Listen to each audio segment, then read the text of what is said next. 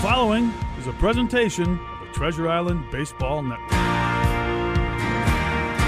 From the diamond to the clubhouse to the front office, this is the show that feeds the passion for all Twins fans. It's Inside Twins. Inside Twins is sponsored by Killebrew Root Beer. Locally owned and operated, it's how memories are created and legends are made. Well, good afternoon, everybody, and welcome to Inside Twins, brought to you by Killebrew Root Beer, locally owned and operated. It's how memories are created and legends are made. Happy July 4th to all of Twins territory. Hopefully you are enjoying your day so far. We'll continue to do so and do so safely with loved ones today as the Twins play baseball in Missouri, wrapping up a weekend series and a road trip today as they try to salvage one against the Royals. First pitch coming up just after 1 o'clock here throughout the Treasure Island Baseball Network. I'm Corey Provis. We thank you for tuning in today, and we thank you for your time as we begin our Sunday network programming. We do so with the general manager of the Minnesota Twins. Always a treat to be joined by Thad Levine on the Sunday show. Thad, it's Corey at Target Field. How are you? I'm doing fabulous, and I hope everyone's having a tremendous 4th of July with friends and family. Yeah, the Levines, what's the 4th of July tradition? Maybe even as a kid growing up, and now what you and the family do on a day like today? Well, I grew up in Northern Virginia, and so the 4th of July was a really special event because we would trek out to Washington, D.C., and sit next to the Washington Monument, and there was a tremendous fireworks show downtown Washington, D.C. that we got to go to. So I was very spoiled as a kid. As a father, we usually go to the pool, a little barbecuing, and then we are fortunate enough that outside our backyard, we are able to see fireworks at night. So some people congregate here, have some libations, and enjoy a fireworks show. Just a few, though, right? Just a few libations? Absolutely. All right, sounds good. Well, just the right amount. I hope you enjoyed that today with your family. Twins and the Royals coming up today. It'll be Kenta Maeda and Brad Keller on the mound for the Royals. And Thad, the Twins have reached the official halfway point in terms of games played. 81 games in, 33-48. Certainly not the record that you thought the team would have at this point. And let's begin there if we can. Why are the Twins so far under 500 as you see it 81 games in? You know, Corey, there's a few ways I think to address that question. And we try to stay as objective as we possibly can. And believe it or not, even when we're performing better than expected or performing worse than expected, I think we try to stay grounded in where we should be. And you know, there are a lot of public systems out there that give projections. We also have an internal system, like most teams do at this point, that kind of project your talent and how that should translate loosely to wins. It's usually pretty accurate with the qualifier that every year you see a team underperform, you usually see a team overperform projection. So that's why they say they play the games on the field. It's not just a matter of before the season starts that we just pick the 10 teams that are projected to be the best and they play in the playoffs. That's actually has almost never worked out that way. I think what we're seeing this year is, you know, an example of a team overachieving. The San Francisco Giants are doing that based upon their baseline talent. They're performing extremely well. The Minnesota Twins, unfortunately, are on the other side of that ledger, where we are one of the teams that is underperforming more significantly than any other team. We were projected to be a playoff team, and as you referenced, the team has faltered a little bit, and there's no denying the record at this point. We're not tracking where we had aspired to track. So I think our goal as we look at this team midstream here is to reevaluate what it means to have a successful 2021 campaign.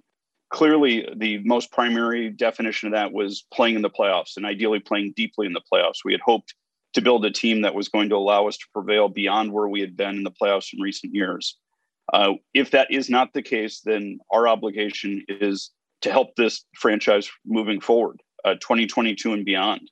We still think we've got a really talented core group of players, most of whom are coming back next year. And so, you know, as is the case at the end of July, we have opportunities to make acquisitions that could enhance our chances of winning in the future. But I think what we're committed to is not just standing still. We're going to recalibrate what we view as a successful season here and maybe turn our attention a little bit more towards bolstering our talent base with an eye towards really helping us win in the future and learning as much as we can from the season we're experiencing. You know, I've had a lot to break down there. Getting back to one of your early points there about the internal projection system that you and the entire front office use in terms of player performance and how the team overall may perform in a given year. When you have a season like the team has had this year, can you tweak that at all, or do you tweak that, or is it just, you know what, it was the odds just worked against us, but we still believe in our internal projection system because maybe it's done wonders for us in previous seasons? And you know, Corey, I think it's a great question. I think the temptation, of course, is to try to overcorrect, and it's try to insert yourself into the solution process to really make meaningful strides towards winning and winning soon. I think in practice, you know, any person who is committed to these systems would tell you, you really have to look over a larger time horizon. And as I mentioned earlier, we ground ourselves in the fact that almost every year you see a team underachieve. You see a team miss the playoffs that really was projected to not only make the playoffs, but potentially even win their division and advance in the playoffs. And so we're not alone in this case. So therefore, we don't feel as if there's an overcorrection that's necessary. But that being said, I think we have a lot of extremely intelligent people in our front office, far more intelligent than I am. And they're tasked with studying this to understand where do we need to make changes that may have a strong ability to impact our competitiveness in the future. But by and large, we're grounded in the systems, we're committed to them, and we're looking more of a time horizon than just one single season. Derek, and you have been here since 2017, and one of your big projects was to just change the way this team was performing from a pitching standpoint, and it had worked that way. If you go back year after year, from 17 leading up to 2021, significant progress in terms of where the Twins staff ranked in ERA, where the Twins staff, not just talking about the rotation, but everybody, bullpen, where the team ranked in terms of generating strikeouts. And that was a big reason why the Twins were a playoff team last year. The offense was decent, but to me, the pitching is what got the Twins to their second straight, AL Central championship. But this year, the most stunning part of this, that to me, is looking at how the pitching has gone backwards, completely regressed. Now 14th in ERA, last in strikeouts, leading all of baseball in home runs allowed. What has happened with the pitching staff collectively that we saw such an opposite direction from where this thing was going in earlier seasons? I think you're highlighting something that maybe our fans hadn't fully embraced coming off of the 2019 Bomba squad. I think there was a perception that the strength of our teams as we went through the playoffs was the prolific offensive output that our offensive core had. I think in practice, what you just illuminated is exactly right. Our offense was competitive in 2020. It was our pitching that carried us. Buoyed at the top. We had some really strength through the middle, and our bullpen really performed exceptionally well. And really, it's performed exceptionally well for each of the last 2 years, 2019 and 2020. And it did so without a lot of the most storied names that you would find in the bullpens. I think we were very creative in how we built those bullpens. We prioritized guys with different arm angles, guys with exceptionally good pitches that were very effective against hitters. We built the bullpen exactly the same way this year, and it did not work out. I don't think that makes us feel as if we need to scrap the strategy of how to build a pen, but rather really tinker with some of the lessons to be learned from this year. But it's undeniable what you said. We've had a meaningful, unfortunate degradation from last year to this in terms of our pitching performance. It's something that our guys are studying constantly right now.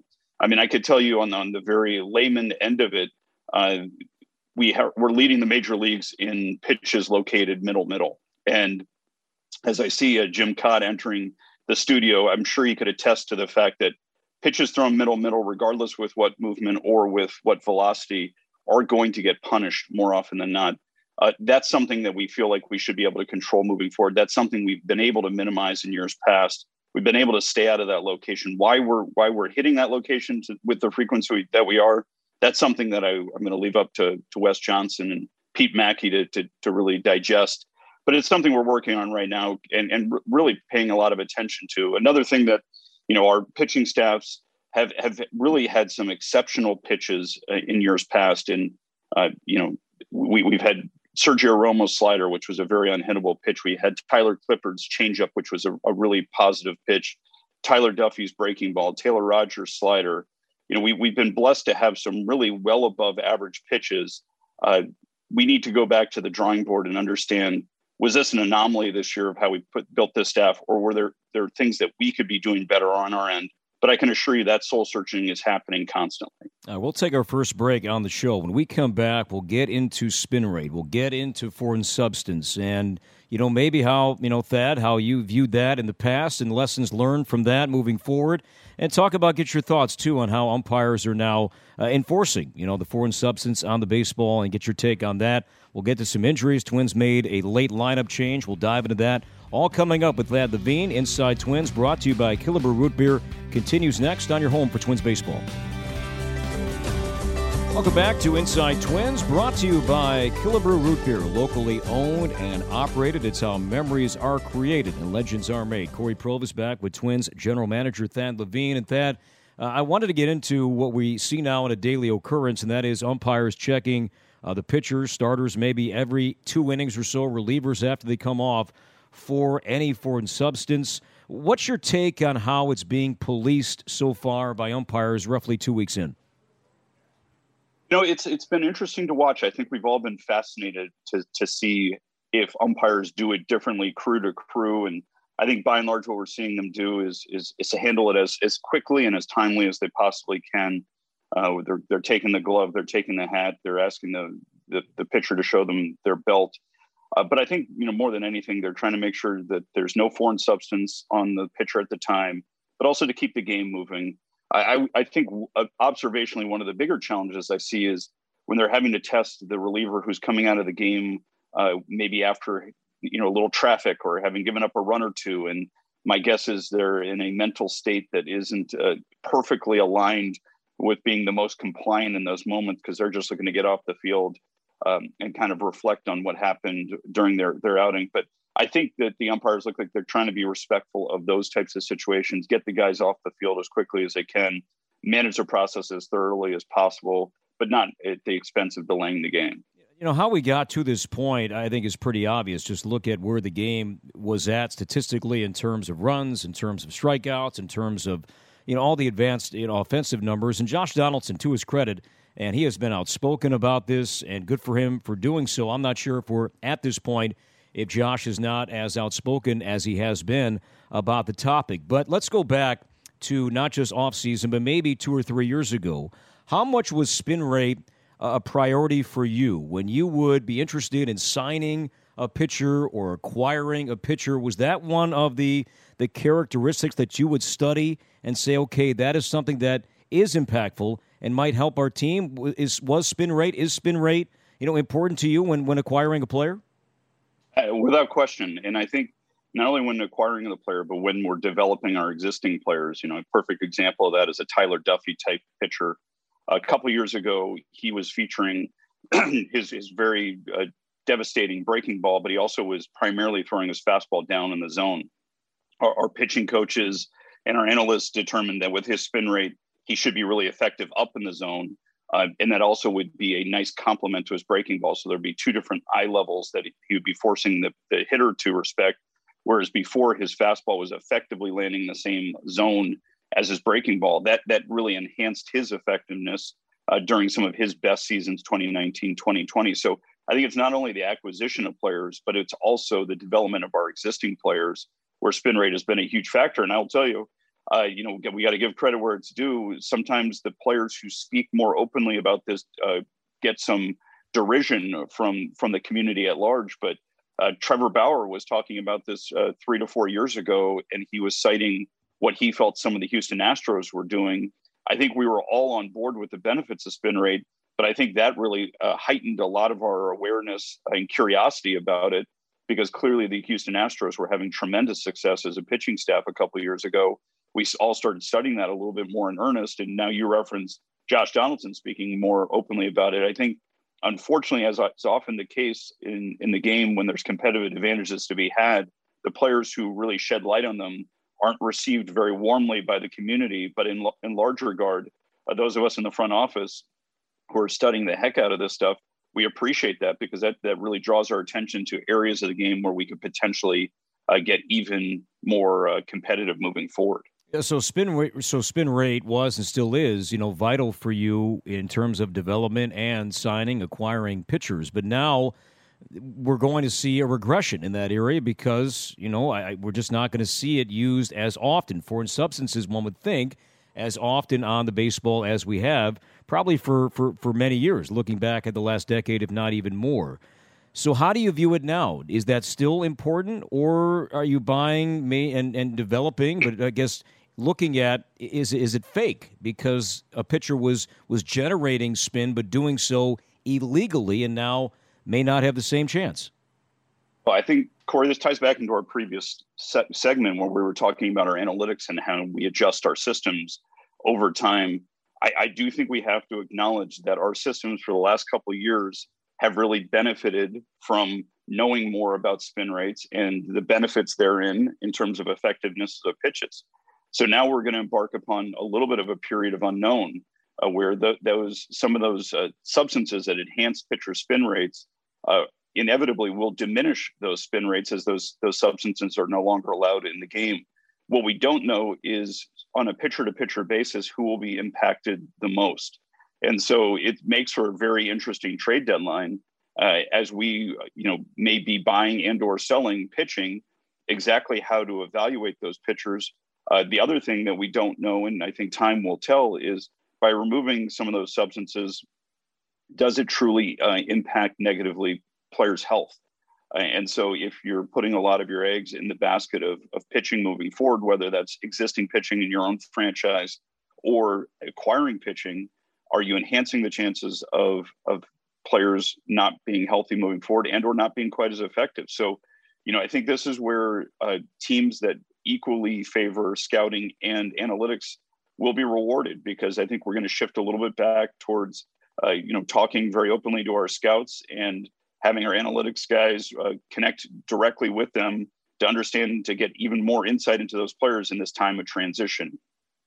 All right, we'll take our last break on Inside Twins, come back and wrap things up with Thad Levine next. Inside Twins, brought to you by Killebrew, concludes next on your home for Twins baseball.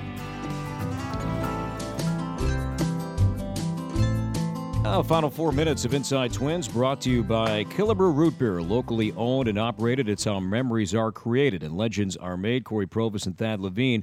Thad, as we chat here today on this July 4th, the Twins at 33-48, 15 and a half games behind the White Sox for first place. When the week began, there was momentum. If the Twins play well in Chicago, who knows? The Twins could have been 8.5 back if they would have swept that series. But as the week has played out, has that changed your view with how the trade deadline looks now a couple weeks from now? Well, and further to that, we went into that series knowing we had 7 of our next 10 games against Chicago. Now, we had 1 rainout in Chicago. We've also, as you noted, lost the 3 games there and unfortunately followed it up with 2 losses to Kansas City. So I think we are trying to be as objective as we can, as optimistic as we can, but objective. And I think at this point we are having some active conversations with clubs with an eye towards improving our talent pool for the future for this franchise. In terms of if you have to go this route, in terms of do you have to tear everything, or is this just you have to move a few guys and believe that this team can contend again in 2022? Do you view it that way, or does even the Pohlad family want to hear, are we looking at a total rebuild if we have to go down that road here? No, I think that's exactly the crux of our conversation internally, which is, we talked about in the first segment, we believed in this team heading into 2021. We believe in the core of this team heading into 2022. So I think we're going to, if we do make trades, it will be with an eye towards staying competitive in the near term, because we think the core of this team is extremely strong. We know we've got to get better in our decision-making in the front office, and then other things need to transpire here to put ourselves in a position to excel in 2022. But we believe we have the core personnel to be very competitive as soon as next year. All right, we have about 2 minutes left. A lot of injured guys to get through, so we'll do this as quickly as we can. I'm going to say a name. You tell me if there's a time frame when this player will either be back or will begin a rehab assignment. Let's begin with Mitch Garver. Mitch Garver's been excelling very well. I think we're still looking at realistically coming out of the All-Star break, but hopefully full go at that point. Nelson Cruz, a late scratch today, too. He was in the lineup. What's up with Nelson today, Thad? Do you know anything on that front? So Nelson, unfortunately, has been battling a little bit of a cold recently, and amazing how well he's been doing through that. But I think as fans, we've seen him wearing a mask sometimes when he's been on first base. We've seen a mask on him in the dugout. I think we're giving him a day to try to knock this thing out, recover, and feel better heading into the homestand. Moving on, Byron Buxton. He was just evaluated the other day. Everything is healing to plan, which is a real positive thing. And he's continuing through his rehab process and is really on schedule at this time. Michael Pineda, rehab start with the Saints on Thursday. Rocco told us yesterday he doesn't think that Michael will need another rehab start. Do we know any more on that front when Michael will rejoin the Twins pitching staff? So once the team comes home, he'll be reevaluated by our doctors. But if he clears everything, I think our thought would be to slot him back into the rotation, but it will be ultimately up to our medical staff to clear him. All right, less than a minute. How about Rob Refsnyder? Probably after the break, but he is making progress. Randy Dobnak? Randy Dobnak, the same. He's in that same time frame as is Kyle Garlick. Jake Cave?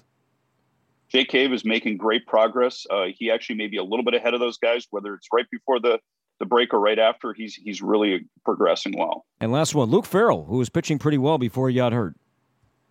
Luke, unfortunately, right now is in a no-throw program, so his time frame has not been nailed down. He's in the clear rehab and recovery stage. Thad, thank you. Enjoyed the conversation today. Enjoy the 4th with your family. Have a great 4th. Happy 4th to everyone out there, and thanks for your continued support. Thad Levine, we thank him for his time. We thank you for listening to Inside Twins, brought to you by Killebrew Root Beer. Chris's pregame is next on your home for Twins baseball. You've been listening to Inside Twins, brought to you by Killebrew Root Beer. Locally owned and operated, it's how memories are created and legends are made. This has been a presentation of the Treasure Island Baseball Network.